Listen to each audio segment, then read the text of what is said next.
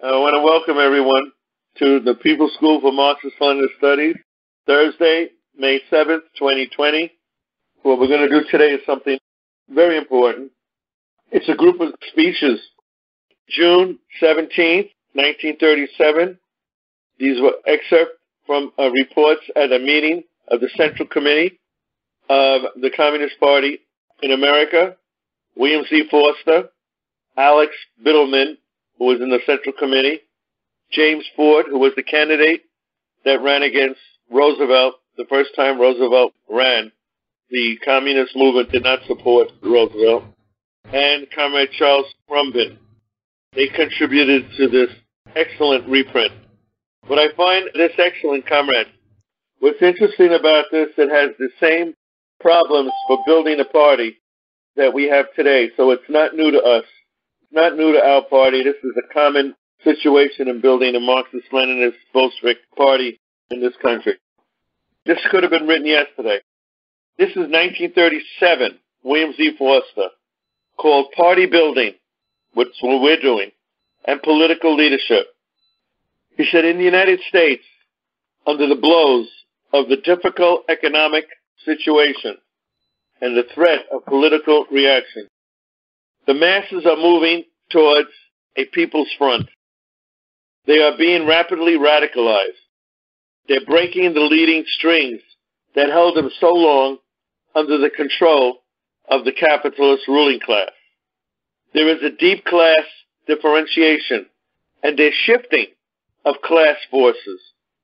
This is shown by the unparalleled regrouping of political and economic organizations during the past year, including splits in the Democrat and Republican parties, deep splits in the labor movement, and especially in the growth of rank-and-fileism in the CIO, Congress of Industrial Organizations.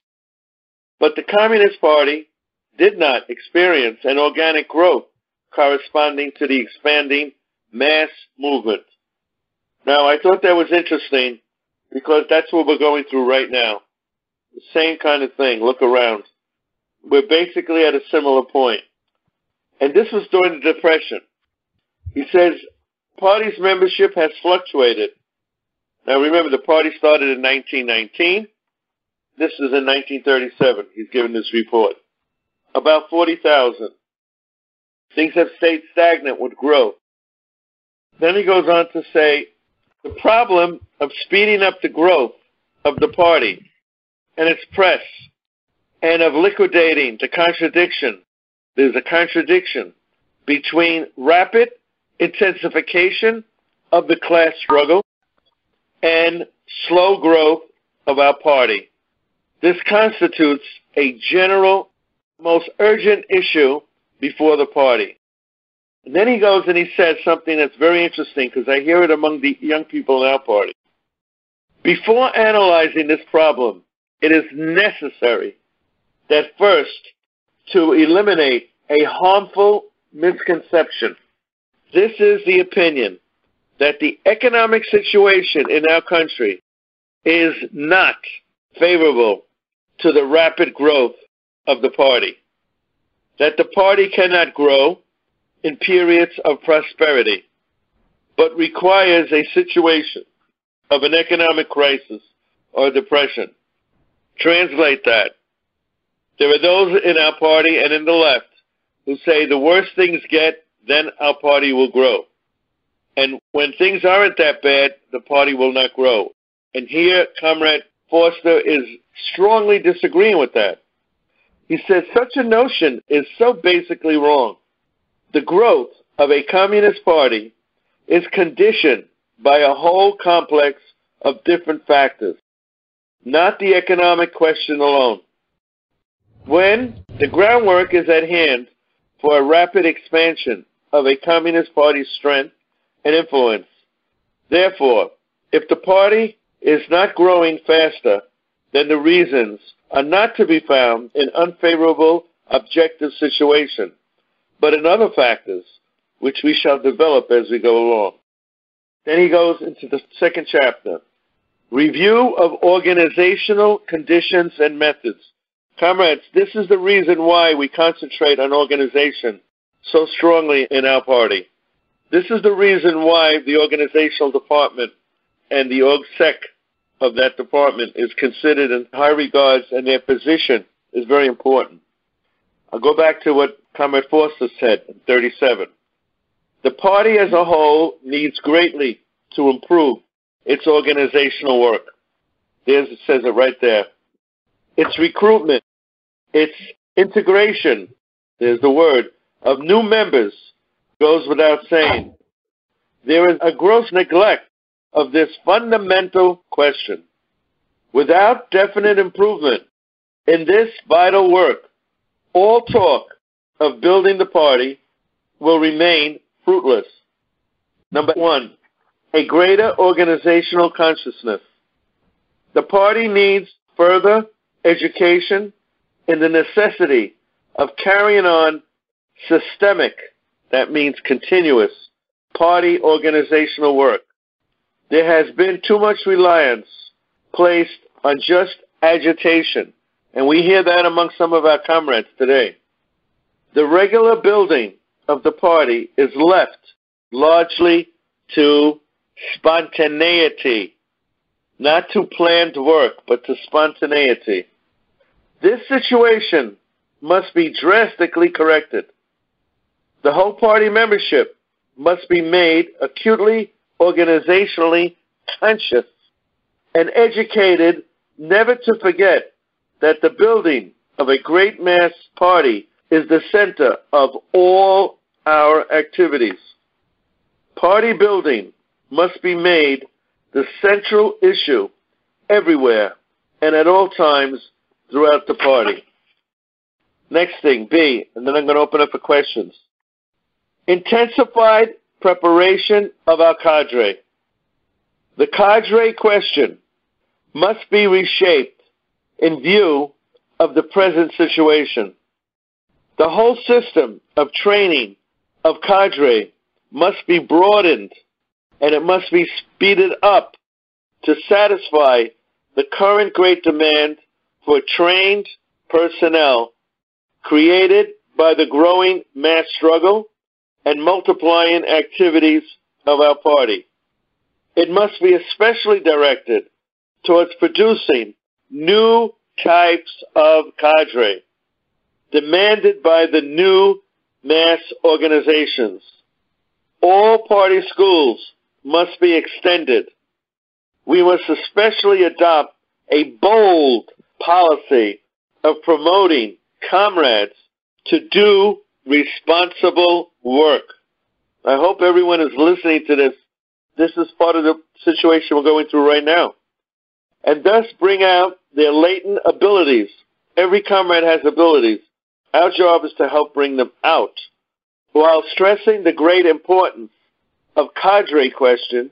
We must not, however, fail to combat the wrong theories of those who try to justify inexcusable inactivity by urging a lack of capable cadre. In other words, there are those who say, we don't have the people around. And I've said this myself many times. We don't have them right now. We will have them soon. Therefore, few comrades do all the work. This is incorrect. Link together the party's organization and educational work. And this is what we're trying to do right now in the school. Link together the party's organization and education work. The education and the organization of workers is the same process, both on a party scale and on a mass organization scale. And the two phases of the work must be closely coordinated. The combination of the two former separate agitprop and organization departments into the educational organizational department is an important step forward in the methods of party building, and the full logic of it must be developed throughout the districts, throughout our districts.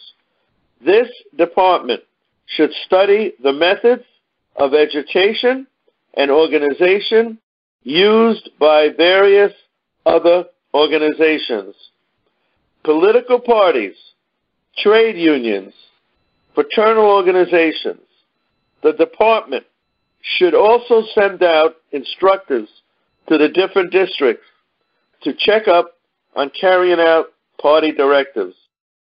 And the last thing before I ask the questions, connect party recruiting with the mass movement. Party building must be made an organic part of every mass campaign of the party. The education organizational department must concern itself directly with the planning of our mass work and weave it into the various tasks of party building. Before, party building has been considered too much as a separate party activity, detached from actually mass work. Thus, for example, during the recent election campaign, we had many big mass meetings. They were held. Radio speeches were delivered. Remember, this is 1937. Literature was distributed, in which no appeal at all was made to draw workers into the ranks of our party. The party must also fight energetically against what he calls stages theory of organization, which is that first we build the mass movement, and I should be criticized of this myself, that first we build the mass movement and later we build the party. Party building must be a continuous process, proceeding simultaneously with the development of a mass campaign, and must not be the object simply of occasional party recruiting drives. The Party Organizer was a publication that dealt with recruiting. In a party line that is dealing almost entirely with purely party affairs, and should also concern itself directly with all important problems of the mass organizations, linking the party building with them. And I'm going to stop right there. This is very prophetic, comrades. I don't know if you realize it. The younger comrades may not realize it. I hope some of the older ones do. If anybody wants to have a discussion, a short 1-minute contribution, this is just as important as theory. This is very timely. It can be written right now. We'll definitely reprint this and we'll get it out on the internet. And he keeps saying the education organizational department. In our party, they're separate. Right, exactly. They combined it. They combined education and organization. He's saying that's the way to go. That's correct. I'm glad you saw that. You're reading this, and I'm just like snapping my fingers because this is so good. One of the things that has been completely, purposely obfuscated by the powerful forces in this country is how much nitty-gritty work it takes to make organizations successful. People want to think that it's just moving people into the streets and doing these mass things, but that is not what actually gets things done. We have to focus on the nitty-gritty, not fun, not glamorous work of doing paperwork, of creating structure, of organizing and educating our cadre, or we're not going to get anything done. I love that we're reading this text. When you spoke, that's what I did when I read this. I started clapping my hands, and by myself. I'm saying this is the truth, and you're correct. We used to call it, years ago, comrade, we called it the Jimmy Higgins work, all right? Meant it's not exciting, it's not glamorous, but it's the work that you need to do to build the union local, or to build a party, or to build an organization. Correct. You're right on. I'm trying to build a chapter here in Indiana, and listening to this makes me wonder, what about our mass organization, Movement for People's Democracy? How does that interplay with our party, our cadre organization? According to what he's saying here, we cannot first build the mass organization and then assume that everybody's going to build a party. He said we have to build them simultaneously at the same time. So Henry Winston, who many of the people don't know on this phone, was around when I was in the old party. He made a statement, and he must have got it from the past, because here's what he said, and I'm talking about in the 70s. He said, and this was written in 37. Henry Winston said, he was the national chair of the CPUSA. He said, you build the mass movement. By doing that, you're building the party, whether you realize it or not. When you build the party, whether you realize it or not, you're building the mass movement. Yeah. And stop and think, everyone, if that's not what we've been doing with MPD, for example. We attributed MPD on the agenda of every club meeting, every district meeting. We're now assigning members to work in MPD. I hope this answers your question, comrade. You mentioned at the outset that the Communist Party did not support Franklin Delano Roosevelt. So could you... The first time. Yes, I'll tell you why. That's very, very good question. When Roosevelt first ran at the first election, the party position was very understandable. For example, if you noticed, something was called the NRA, National Recovery Act. The party, I remember this very carefully studying my history. There was a picture of an eagle on their poster, the government poster. It was the same eagle. Coincidence? Could be. The same eagle as Germany at the same time was using. The German eagle was holding a swastika. The American eagle was holding arrows and something else. But it was the same looking eagle. A certain perspective of the eagle, the way the eagle stood. And that was one thing. The CCC, Civilian Conservation Corps, which Roosevelt administration put into practice, that CCC, what it did was took young people into the country. And who was doing the same thing in Germany? Hitler was doing that with the young people in Germany. He was taking them out to the forest in the nature program. So there was superficial similarities between the two. And that's why we were hesitant with supporting him. But as Roosevelt developed in his second term running for election and in his third term, the party supported him. He did take into his cabinet and into his administration on lower levels members of the party. People should know this. That's the reason why when the 1950s came along and you had Joe McCarthy hold up a list and he said, I have a list of communists in the State Department. I don't know if you ever remember this. Those of us who are too young, they may not know this. And the liberals came down on him like a ton of bricks. They say, why are you accusing young, idealistic, liberal people of being communists? Because communism was a negative thing. And the point is, Roosevelt asked communists for help because he saw the success of the economic system in the Soviet Union, when over here he was trying to get this country out of a depression. And they had a centralized, planned economy. So he did look to them. People like Frances Perkins, that name rings a bell. She was very close to the CP at the time. So the point I'm making is that there were communists in the State Department later on. So our answer is, so, that's good. Not bad. It's good. Yeah, the actual name of the act that you were referring to was the National Industrial Recovery Act. The symbol of that act was the Blue Eagle. The Blue Eagle was the bald eagle, which is the mascot of the United States, and it's on the dollar bill. And you'll see that it's holding arrows and olive branches.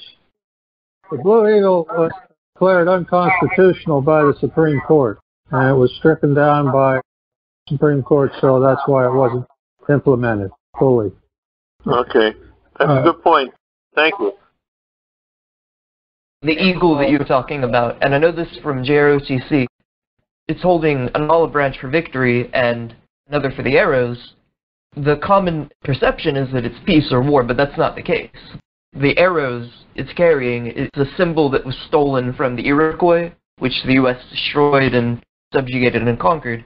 Basically, the statement is that together we are strong. It's from a myth from Hiawatha, who took an arrow from each of his warriors, brought them together, and couldn't break them with his hands. It's about you. Very, very interesting. I remember Hiawatha very well. Yes. on the shores of Gitchigumi. I remember. But, yeah, that's a very good analysis that you're giving. Okay, thank you. You were talking about FDR and supporting him in his second term, his third term, etc.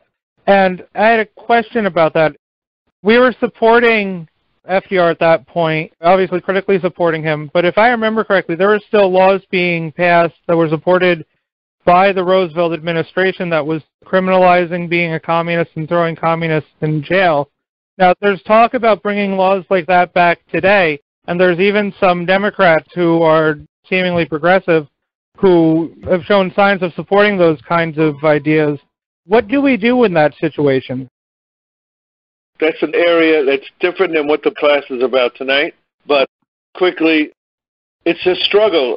One of the things that we're going to reprint that we put out during the late 40s when the Cold War started and the early 50s, it's called Danger to the Bill of Rights and the Constitution.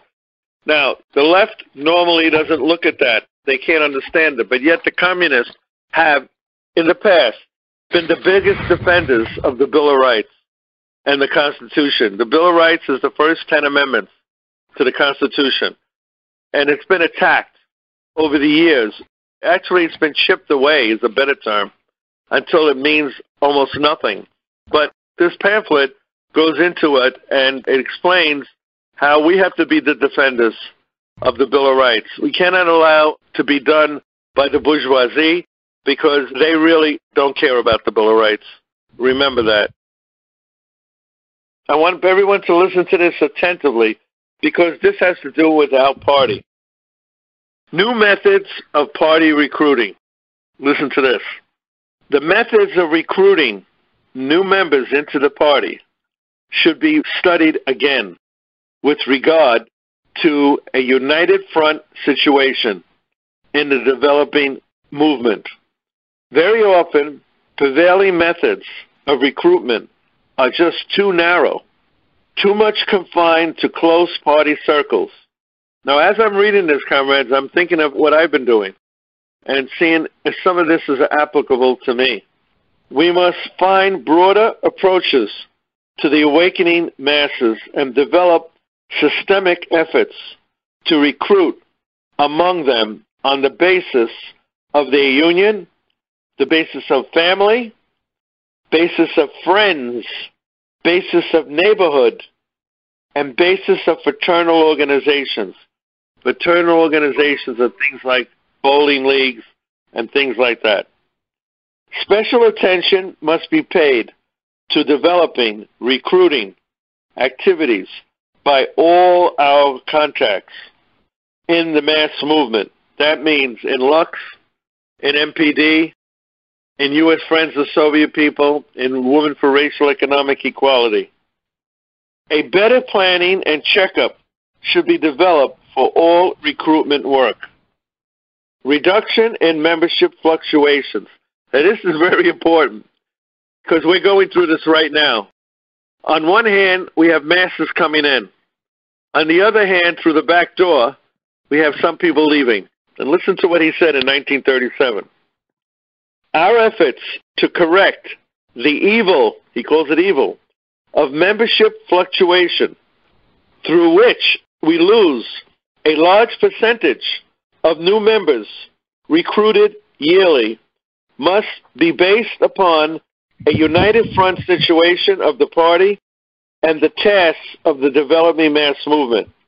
There must be a better distribution of tasks. Comrades, listen to this. There must be a better distribution of tasks, that means work, to new members. A more systemic education of these new members. A better dues collecting system. We need that too. A more thorough checkup on those who have dropped out of the party. Raising of the political tone of party club life. Next thing. Self-criticism, party democracy, and collective leadership. Improvement in all these elementary respects is necessary for the strengthening of a party, politically and organizationally. There must be a better examination made of our weaknesses a franker, honest admission of errors. If we are to sharpen our policies and activities, a better combination of democratic procedure, very important, with firm communist discipline. You see how he adds the two of them together. A combination of democratic procedure with firm communist discipline.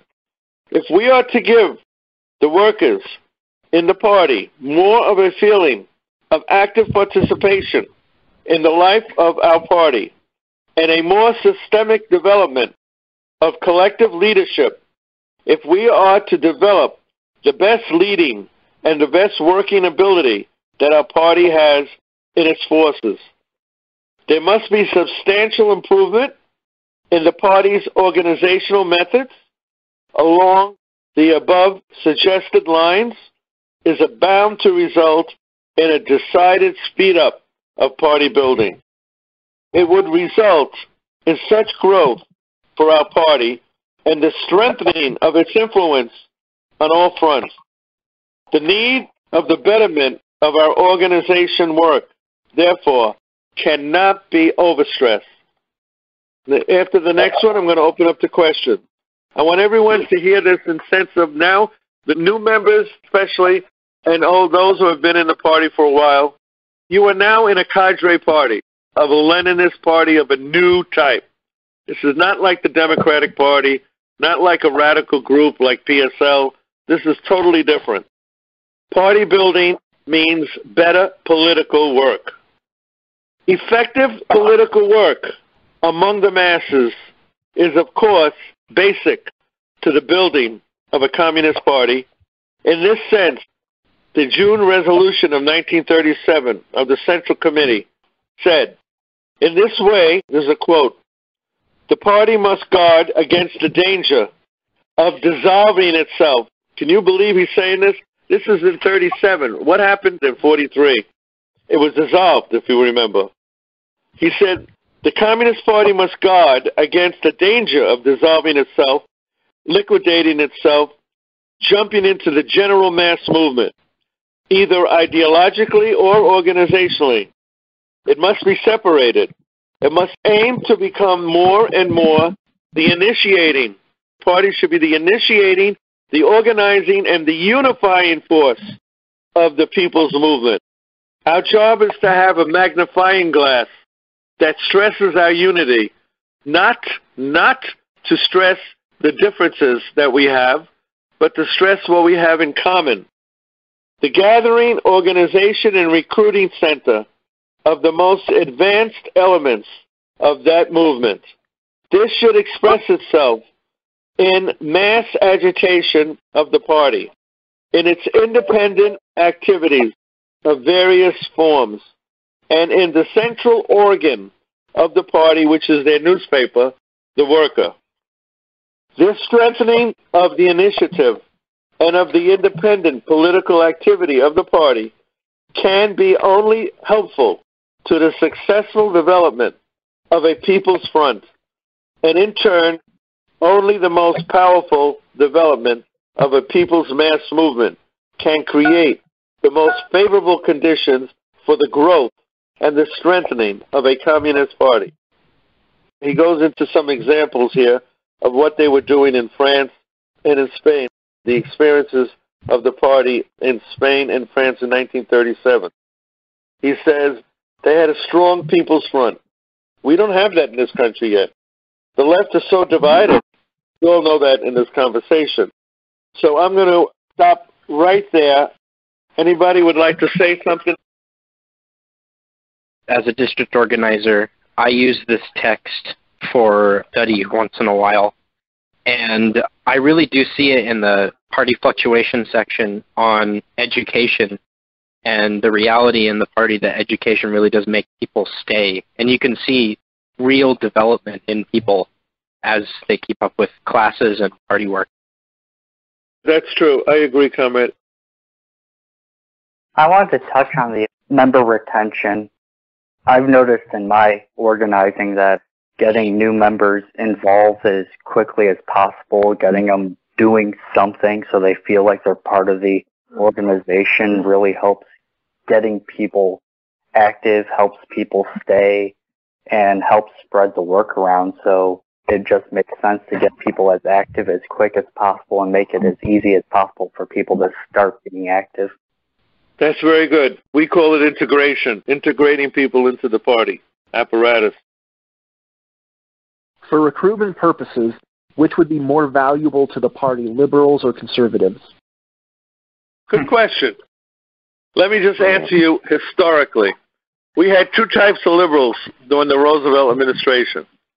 We had what we called New Deal liberals. Many of them were fellow travelers. These were the people that were involved with the unemployed councils. They were involved along with communist cadre. They were involved with going to Spain to fight fascism along with communists, the YCL people at the time. They were called fellow travelers because they walked along the same road, but they weren't members of the party for different reasons. Today, after 1947, we had what we call Cold War liberals. People like Hubert Humphrey, people like Biden. These people are called Cold War liberals. Gene McCarthy, comrade? No, not Gene McCarthy. I worked for him. Gene McCarthy was an anti-Vietnam War candidate during the Vietnam War.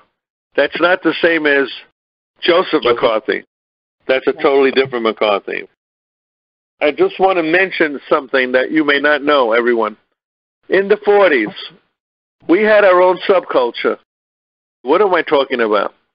Well, you know about culture, how important it is. Marx mentions it, how the ruling class has their culture, their laws, their traditions, their music, everything is from a ruling class perspective.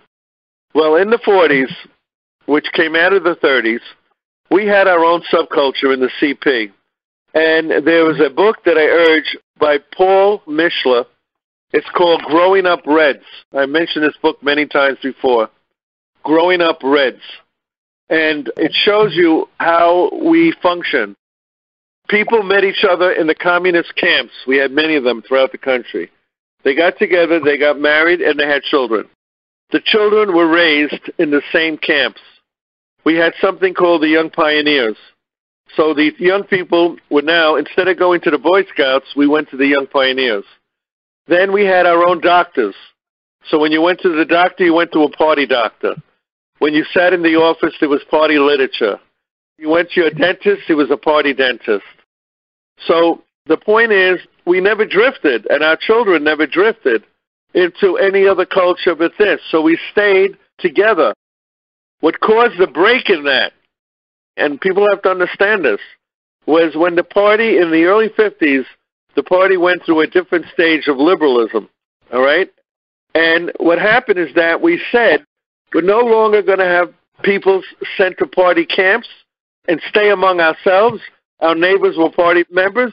We went to party plays. We're not going to do that anymore. We're going to get out among the masses of people. And what happened is that we got watered down. Everything was stopped, and we started to lose our youth. This is a fact. I went through this with some of the people I knew who were children of party members. We called them red diaper babies, comrades. If you didn't know the word, it's called red diaper babies. And now they were thrown in, so they went to public school and they would hear their teachers condemn the Soviet Union. They would hear their teachers condemn the American Communist Party. And some of these kids then went home confused and started to think about turning in their mother and father to the FBI. What I'm saying to you is that this insulation that we had for many years in our development was positive, in my opinion, because we kept our base. We kept our base. The quote is this: the further away you are from the party and from Marxism-Leninism every day, it's like a ripple in a lake. The party has a ripple, and if you're too far away from the ripple, the further you go from the party, and some people do this when they say, I need a vacation from the party. And my experience is that 80% of them never come back. They never come back. The point is, the further you drift from Marxism-Leninism, the further you're going to continue to drift. You're not going to get closer, you're going to get further away. Any questions? I really liked how we talked about the schools and things. We're going to start doing that. Obviously, we're going to get the ball rolling with all this at the Congress, which is less than a year away. And then when people go to the Congress, they're going to come back and bring this. Basically, the Congress will become the district will become the club, just to give you the sizes. My question is this: as I understand, our national chair is a red diaper baby, a legitimate one. Is that true? That is true. I was born with my red diapers on. We were in the Bay Area at the time, and the FBI used to sit outside of our house, and they used to see who came and went. And there was a publication in the Bay Area that was put out by a professor at UC Berkeley that was an anti-communist thing. It was called Toxin. And so we were always featured on the front page of Toxin, all of our activities. And we had the usual problems that people have. We got subpoenas and stuff like that. But when I grew up, that's the environment I grew up in. Thank you, Comrade. Some of the comrades mentioned that communist parties are seen as violent, and therefore liberals are not going to embrace those or whatnot, or the people that live within American hegemony. That isn't quite true, and we're actually studying the left-wing communism. Basically, how revolutions form is that workers try and demand something through the communist parties, usually non-violently, and then they are persecuted or opposed violently by the state of some particular republics or countries, which gives rise and legitimacy to the revolution or the movement as such. You need to have the agency of the people. If I go out to blow up a car, say in my neighborhood, that's not going to do shit. That's just going to pretty much show to the people that, look, these evil communists are in our neighborhood. So it's very important that humbly serving the people, in order for us to make a name that these are the ones that fight for the people and win for the people, so that they believe in us again, which would go against the propaganda that we've been subjugated to. Thank you. I want people to know, Comrade was raised in a socialist country as a child. Just in one or two sentences, tell us the culture among children in a socialist environment. Is that beneficial to the child? Absolutely, because it creates more equal chances to begin with. So children, for the most part, there's no gap between the rich and the poor. There will be no discrimination based on financial status in schools. For the children, it was the best educational system we could have, and we could never go back to that right now. So it's just the education took such a serious hit after the fall of socialism that it's just unreal. The emphasis they put on education, especially Ceausescu, I think he got the ideas of a small cultural revolution from Mao, but that's not the point here. It was absolutely great. We used to be held to very high standards.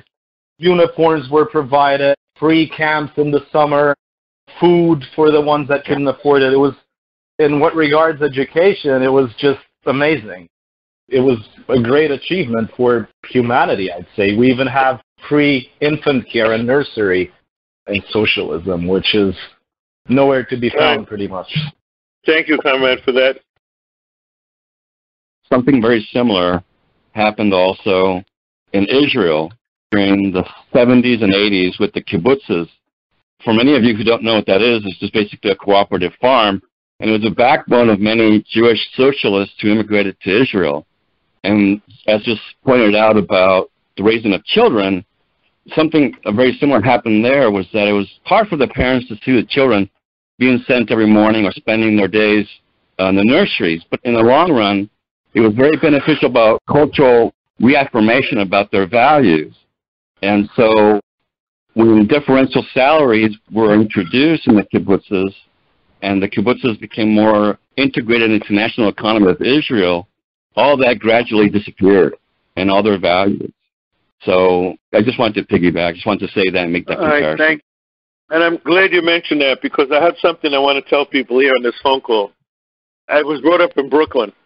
Brooklyn has a large Hasidim community. Hasidim is a certain sect in the Jewish religious community. Very different. They wear black. They have their own schools.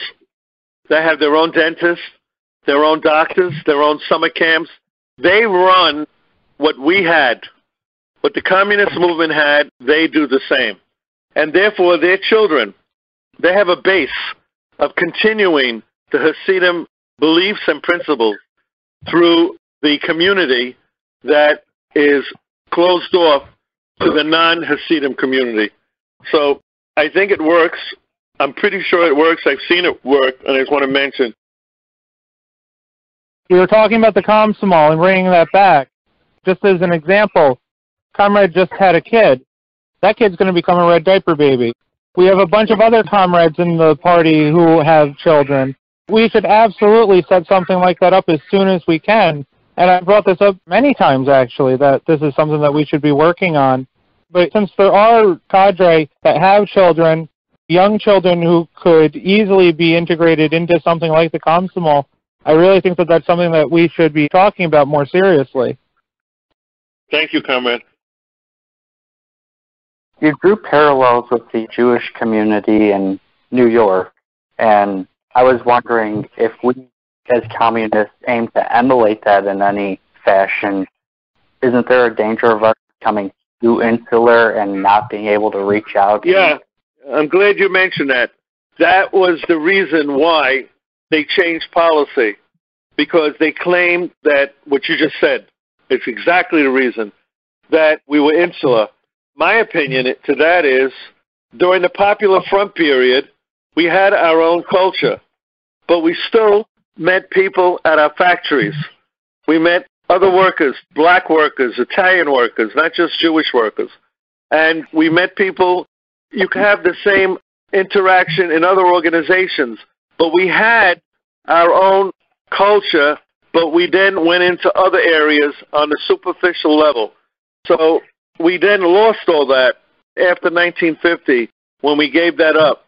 Because once we gave up the camps, the International Workers' Order, IWO, had a camp for all Italian communists, went to the summer camp. All Jewish communists went to a Jewish camp. So therefore we had the culture of the food, the culture of the language, of the history of our countries, but from a communist perspective. So you're right. There is that danger. Thank you for pointing that out, Comrade. Some of the comrades were asking, how do we implement this subculture of communists? And the answer is party build, party build, party build. We need to educate our cadre. We need to create mass organization inside of our party. We need to actually be organized to the level where we are creating these institutions ourselves. And we need to be making a party that is principled and safe for our cadre so that we're not losing people and that people are involved. And that's how we get back to that. Thank you, Comrade. We still have a Young Pioneers 90 miles off the coast of Florida in Cuba. They used the Young Pioneers, and Elian Gonzalez was a Young Pioneer. And he was kidnapped from Cuba and brought to the United States. Elian Gonzalez was the name. A big, big name a couple of years ago. Thank you, He was a young pioneer. The information about how Roosevelt took communists into his cabinet because he idled the economic success of the Soviet Union, and considering the fact that this didn't happen with the Bernie movement shows why it failed. I think even distribution of party work was a good point. Evening the responsibility, that's something that'll convince conservatives because they're all about responsibility. I like the tip about revealing your politics little by little to avoid shocking people. That's a new strategy that I'm going to implement. I'm still confused about what a red diaper baby is.